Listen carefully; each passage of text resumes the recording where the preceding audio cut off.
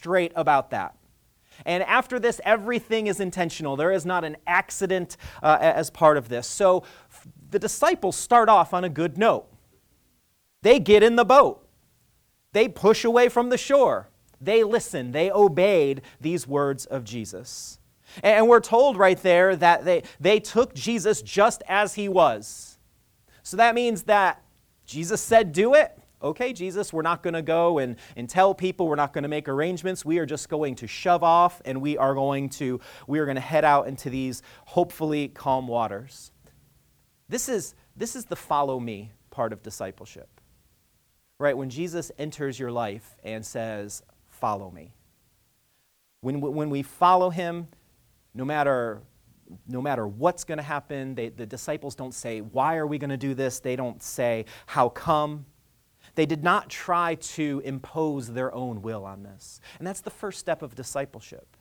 And that's all of us, I'm hoping, have entered into that and taken that step of saying, okay, Jesus, I'm not going to question the why or the what or the how. I am going to get in the boat with you.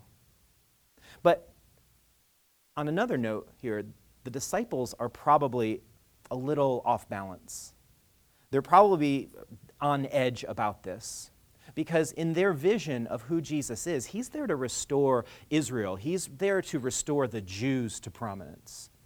But what we see happen is they're going to go to the other side. They're going to go across the Sea of Galilee to the other side to Gentile territory, to people who are not part of Israel, people that they considered heathens and unclean. And so when they're making this voyage, they have to confront their ideas of what are we doing and who are we going to do it to. This would have been a very distasteful journey for them. Discipleship means, for all of us, that we have to get in the boat with Jesus.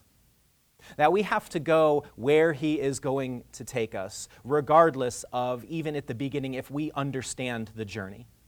If we don't know what purpose he is bringing about in our life or the life of the kingdom. We have to release some of these things that we hang on to that we expect Jesus to affirm. Whether that is our politics, election time, whether that is our finances, whether that is our culture or our race or whatever it is that we are hanging on to that we want to give us some special value in the eyes of God, we have to release that. That's part of getting in the boat. When we get in the boat with Jesus, we align our destiny and our purpose with his. We affirm that we are going to go in the same direction and we are going to have the same destination. And we also affirm that Jesus is the one that gets to pick that, not necessarily us. And I think it's significant here that after Jesus says, let's go to the other side, that Mark, when he wrote this, said they left the crowds. I think we like to hang on to our crowds. That we like to hang on to the people that build us up, the people that affirm us. We like to surround ourselves with like-mindedness. And this conflicts with our discipleship arrangement and our relationship that we have with Jesus. So the disciples and Jesus, they left their popularity, they left the source of their growing power and affirmation to now go to the other side of the lake. See, popularity and power is not what the kingdom of God is built on. And that's part of what Jesus is showing when they make this movement. So the disciples are heading away from their vision of the Messiah. And he's also taking them on the offensive. When you get home, if you read Mark chapter 5, you're going to see right off that they're confronted with a demon-possessed man that has been chained up because he's so powerful no one knows what to do with him. And Jesus is going to send out the demons into a herd of pigs that are going to then run into the sea. And then Jesus is on his way to raise a dead little girl back to life. And on the way, a woman comes and just touches him and is healed of her sickness. So Jesus is on the offensive and showing the result of faith in the life of people and how it restores and makes things new. It's the doing aspect. But The getting into the boat with Jesus, this transition between hearing and doing, this is where we struggle too in our discipleship. And I know it's true for me, and it's true of people that I coach. It's true of people that I go to church with. And so I'm going to assume that it's true of almost all of us in this room. We have this trouble letting go of the things that we value. We have trouble letting go of the things that make us seem better than others. We have trouble letting go of our image. And so we try to follow Jesus having one foot in the boat and one foot out of the boat, which is not really a stable relationship, right? We want just enough Jesus to make everything work out. Okay, Jesus, if you could just come into my life and take the way that I am and the way I relate to other people, and if you can take the decisions that I make, and if you could just make everything go fine, if I can have smooth sailing all the way to the other side, that's as much Jesus as I need. I want to be prosperous. But a lot of times we don't necessarily want enough Jesus that's going to take us places we don't want to go. We don't want to be fully surrendered to that. We like the crowd. We're going to now go to back to Mark chapter 4, verse 37. And we're going to see that's not all smooth sailing. It says, a furious squall came up, and the waves broke over the boat so that it was nearly swamped. So this storm moves in fast. And I think living in Florida, we can relate to this. Right, every day, just about every afternoon, storms race in and it gets windy and the rain pours down and they could be here and they could be gone in a matter of 10 minutes. We understand how this goes. And so it's like that. The Sea of Galilee sits in a valley and there are some mountains around it. And so what happens pretty routinely is the cold air comes down between the peaks of the mountains through the valley and mixes with the warm air right above the Sea of Galilee and creates these weather disturbances. And it still happens today. The mountains haven't really changed much in 2,000 years. And so if you're there, if you witness this happening, you could see 6 to 8 foot waves coming around, and wind and rain and everything, and just be kind of like being caught in a tornado here in Florida. Just wreak havoc. And these guys are in this boat that's made for fishing, right? And it's not boat as we think of boats, nice big stable boats with engines on it. This is a boat with some oars. It's got low sides, so you can pull nets over it. This is not a boat made for long haul travel. And so now you've got these waves and they can't see over the waves, so they've lost sight of the shore and the crowds and what's going on. And also, water's coming over the sides, right? There's no pumps. They might have a bucket or their hands and they're trying to get the water out, and it's coming in faster and it's go out. And so now these rough seas are generating all of this fear and anxiety in them. Following Jesus, being in the boat with him, is no longer smooth sailing for them. There's stuff that they have to confront and they have to deal with. And so for us, while we're not in a literal boat with Jesus, going to the other side of the lake, because Jesus is the creator and sustainer of all things, Jesus is using some biblical imagery here in his lesson for the disciples and this lesson that's been passed on to us. See, in that era's way of thinking, water was a mystery. Water was unknown, right? They didn't have submarines. They didn't know what lies beneath the water except when they dropped their nets and pulled in fish. Travel on the water was dangerous, and you're at the mercy of the wind and the waves. And so water came to represent chaos. Water came to represent rebellion and opposition to God and evil. So when you're reading through the Bible, particularly when you see rough seas and rough water, that is a picture of wickedness in the world. And as an example, later on, you can turn to Isaiah chapter 57. You can read verse 20, and it says that the wicked are like a tossing sea, that they're unsettled and chaotic. That imagery pervades the Psalms as well as you are reading through. So Jesus is using this imagery that would have spoke to the disciples and is intended to speak to us as well. So this is a very real picture of what it means to be a disciple in a broken world that is fighting and is in opposition to the values of Jesus and this kingdom. Right? The brokenness of the world, the systems of relationships and the systems of power are effective at drumming up these waves in our life that come crashing against us. Right? This turmoil of living that is in everything. Right, from the stress that we experience in being married to someone, to the money problems that happen seemingly randomly in a world that lacks so much stability, the relational conflict we experience with friends and coworkers and just the driver next to you that wants to cut you off and does crazy things, death, illness, the safety of our kids, the expectations that we have, the values that we walk around with, all of these things we come crashing against us. Right? We're in a safe little place here where we're all affirming each other in Christ, but the moment we leave this movie theater, it's like we get assaulted by the rough seas of the world around us. And what does it mean to live for Christ in that? So these waves attack our foundation. They attack the root of who we are and what our identity is. And so we have to constantly be developing and fostering that root. Paul in Ephesians 4 says that the knowledge of the Son is what keeps us from being tossed about on the waves.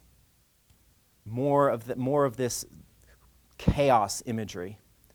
So this constant pressing in, you feel it, I feel it, we all are in this together, creates this anxiety in us, right? And then when that gets communicated to us on every vehicle, our phones and our computers and our TVs and whatever else you use to interact with the world, just continues to foster that anxiety because the boat is rocking.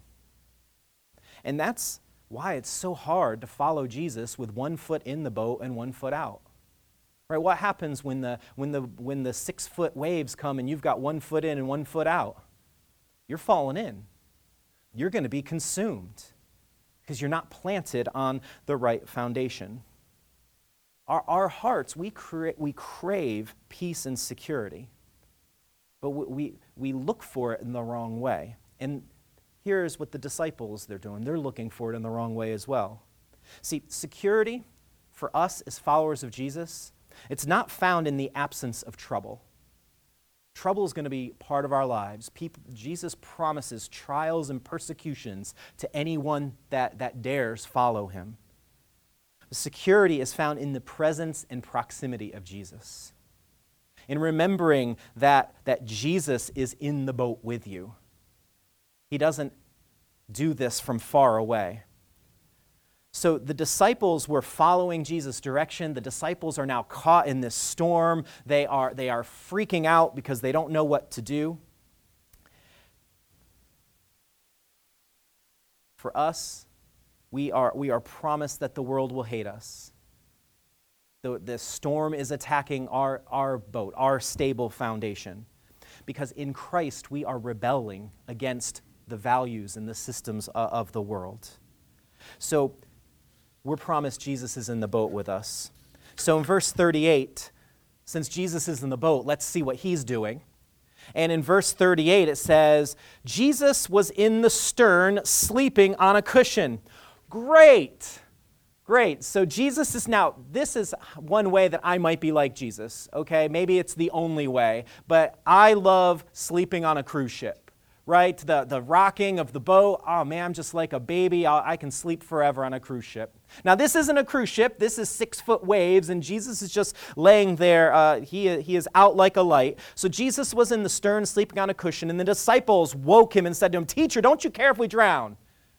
They come and they press their anxiety right on Jesus. So Jesus, since he is tired from a day of sleeping, tired from a day of teaching, he is asleep, and they come and they shake him, "Don't you care?" Hear those words. Jesus, we're following you. Don't you care? And this is the heart of the discipleship parable, I think. And I think this is the biggest thing that we have to take home from this 6 or 7 verses that we're reading here. The disciples, they get down in Jesus' face and they rebuke him. They perceive him as indifferent to what's going on around them. Jesus, don't you care? They're not approaching Jesus and asking him for help. That's not what's going on here. They're not getting down to Jesus and saying, you know what, Jesus, I got to confess, I'm afraid here. What should we do? They're not approaching Jesus. They accuse him. They're saying, Jesus, this was your idea. We did exactly what you said. Don't you care that we are all about to die? I just want to pause for a second and say, I am not saying that we should not approach Jesus with our fear, that we should not approach Jesus and ask him to help us with our circumstance. I want to make clear that what the disciples do when they go and wake sleeping Jesus is they are not asking for help. Okay? They have an accusing spirit against him. And they're saying this was a fruitless effort to follow you because all of this work, all this walking around with you is now going to get me dead at the bottom of a lake. And this is their fundamental flaw in who they thought Jesus was. Don't you care? Our mission is about to fail. My view of the Messiah was wrong, or you're just the wrong guy. And so, in our lives, this same thing goes on. Right? When we learn something bad is going on, maybe it's a health scare, maybe it's something wrong with the kids, maybe at your job you know that you're getting ready to be cut back, and then we approach Jesus and say, Jesus, don't you care? Jesus, I am following you. I'm doing the thing you said. I'm trying to go to church every week. I am reading my Bible every day, and still this happened. Don't you care? Jesus, I'm trying to live for you, and I talk about you to other people, and now they mock me and they ridicule me and make fun of me. Don't you care? Because we go around with a very pragmatic view of who Jesus is and what the results of that are supposed to be in our life. Jesus, don't you care? And they overlook this fact that Jesus is in the boat with them. It's not like he got out of the boat and sent them across into the storm without him. I mean, Jesus knew the storm was coming. None of this was mysterious. So being a disciple, for us, 2,000 years later, not in the physical boat, this fishing boat crossing the lake, being a disciple means learning to remain turned toward Jesus. This is the same tactic, by the way, that the enemy used thousands of years before in the garden. Right? And so we got Adam and Eve. God's created them. He's given them their purpose. And he says, oh, just by the way, don't eat fruit from this one tree. And then in slithers the serpent. And when the serpent comes around, draws their attention away from God onto the fruit of the tree. So they looked away from the image of the one who created them. They looked to the fruit of the tree, and at that point, then the enemy whispers in their ear and says, do you know why God doesn't want you looking at the fruit? It's because he's withholding something. He's keeping something from you. There's something better. And so the seeds of distrust are sown. And the same thing's happening on this boat crossing the Sea of Galilee. Instead of being focused on Jesus and focused on the purpose and the mission and the destination where they're going, they're focused on the waves. They're looking outward. They're looking away. And so turning toward Jesus means turning away from our learned and comfortable responses. Right? Turning toward Jesus means turning toward the truth and being focused on who Jesus says he is and who he says in turn we are. We need to enter his rest. Right? He's asleep on the ship. He is at rest. We need to enter that rest with him. And in Matthew chapter 11, Jesus invites us to do that. He says, come to me, all you who are weary and burdened, and I will give you rest. And it's that rest that our soul craves, and we're trying to find somehow, some way. Right? We play the lottery because, or if you do play the lottery, sorry, I wasn't accusing anybody. But why do we do that? Because we want rest. Right? We don't want to have to worry about the financials anymore. Jesus invites us to have that. Whatever was happening on that boat, Jesus was experiencing it too. Whatever's going on in your life that might feel insurmountable or is causing that anxiety or fear, Jesus is going through that too, because he lives in you. He is walking your every day along with you. He is not remote and far away. Jesus is in the boat with you right now. So whatever happens to you financially, whatever accusations somebody makes of you, how your body compares to somebody else's body, whatever false expectations the world is laying at your feet about your productivity or what you need to consume or what you need to not consume, Jesus is experiencing that with you, and he wants you to have rest from that. He wants you to live at peace from that by following him and keeping your attention focused on who he says you are and why you matter, not what the world and its systems and its powers say about you. We can learn to have rest during our trials. And rest is such a foreign concept for us, particularly in our culture. Right? We live in a culture that we are all judged. Everyone in here is judged by your productivity. Right? What did you do? That's what we ask each other. What did you do today? Because now I want to measure out what you did versus what I did so I know who's living the better life. We're constantly having to live in this state where we have to prove ourselves. And if you just say, you know what, I sat around on the couch for an hour today and meditated, you're going to get judged harsh, right? Because you didn't do anything, quote unquote. We have to remain on alert and make sure that our image that we present to the world is what everybody is expecting, right? And that's really kind of the problem with social media, because it gives us that outlet to put on this false image of my life is one big vacation, or look at all the great things that I do. And then we see how we don't measure up with what other people's images are. And so we feel torn apart. Our minds race when we try to get quiet. We're always inputting noise in so that we're not distracted by our thoughts or what God might be trying to tell us. We have no focus or discipline because we are at a world that does not want to be at rest or is avoiding rest. And this is kind of a byproduct of the natural world versus supernatural world distinction I mentioned at the top. Right? When we take God out of the day-to-day, when everything around us is just natural and just going on, and I don't really even think about God who sustains and creates and is active, when I take the God out of the day-to-day, then I have to be productive. I have to be generating my own sense of worth and value. Mark 39 says, Jesus got up. He rebuked the wind and said to the waves, "Quiet, be still." There's that response to the rebellion, right? The water, the choppy water that I told you that Jesus is using this biblical imagery, and he is rebuking it. He's rebuking this rebellion. And then the wind died down and it was completely calm. And he looks at his disciples and he says to them, "Why are you so afraid? Do you still have no faith?"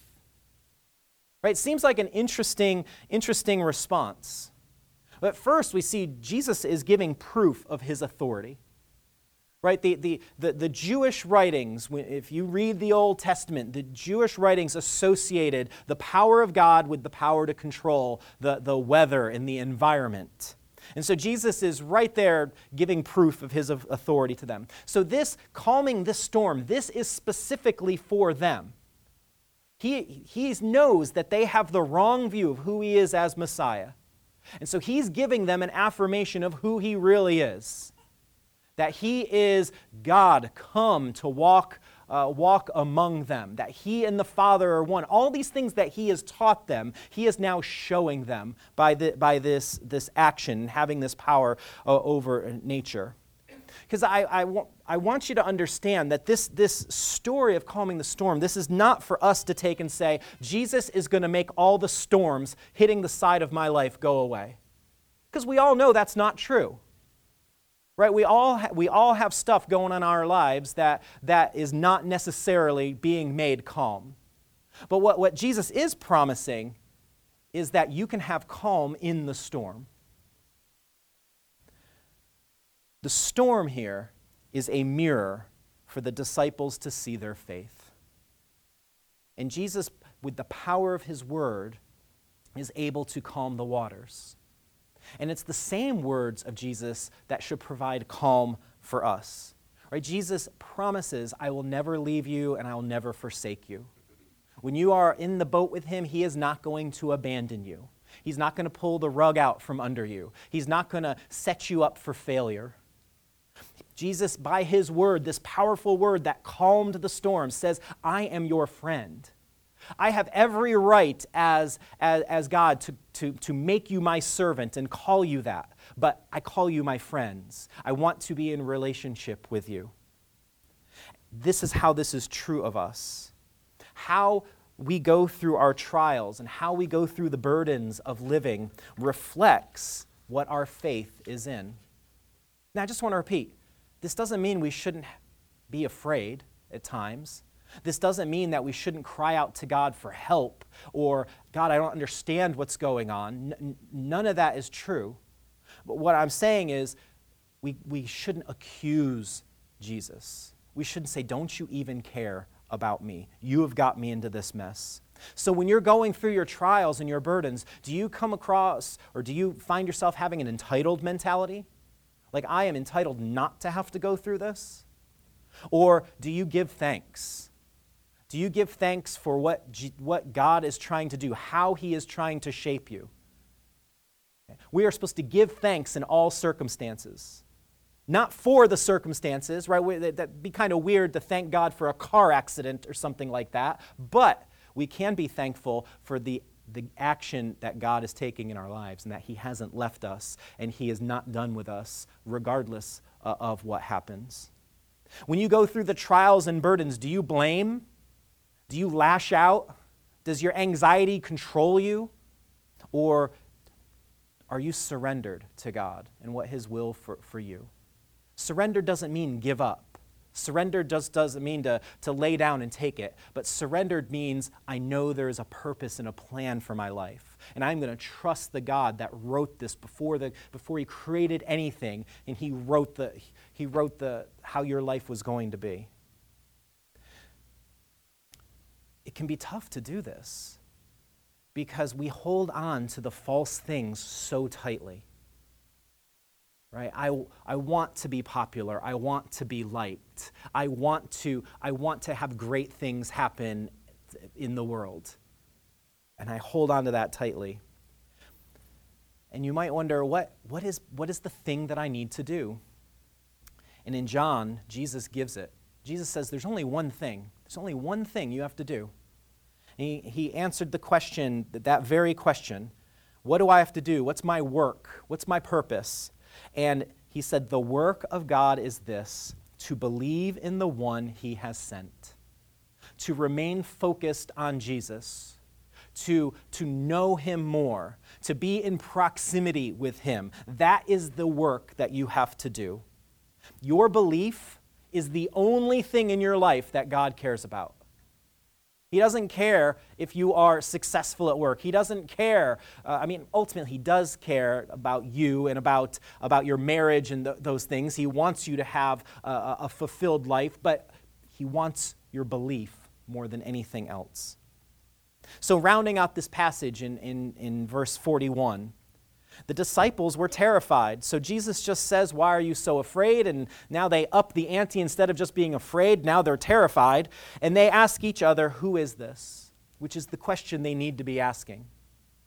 Right? This is where they have to go back to the start line and evaluate. Who is this? Even the wind and the waves obey him. We see here they have surprise in who they're following. This was unexpected. I'm sure when they said, don't you care, Jesus, they didn't expect him to speak and make the storm go away. And so as we get ready to finish up here, here's the question that I want you to leave with today. Who is Jesus? What false expectations have you laid at his feet that you are frustrated that he is not meeting in your life? Who is the Jesus that you are following, that you have some misconception over? And ask yourself, who is this? What does your response to the turmoil of living tell you about your belief? What does it tell you about your discipleship? What does it tell you about the root of what your identity is? These are key questions so that you can get that other foot that is dragging along in the water and is creating instability in your life, that you can bring it in the boat and be fully in the boat and fully committed to Jesus when you know and understand who you're following and what he wants for you in your life.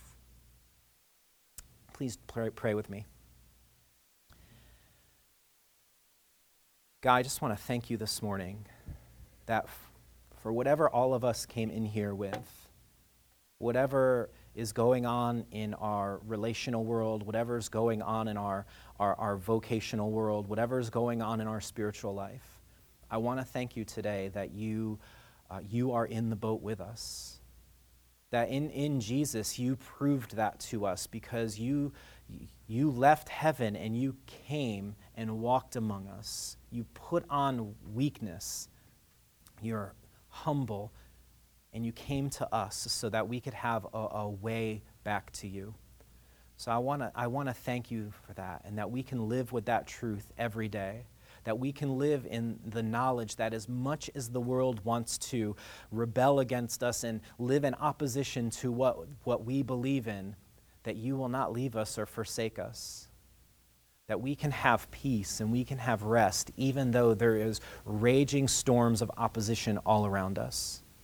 So God, I pray that that would give us confidence to follow Jesus with our whole heart, not just part of it, that we would be wholehearted in being conformed to the image of your Son.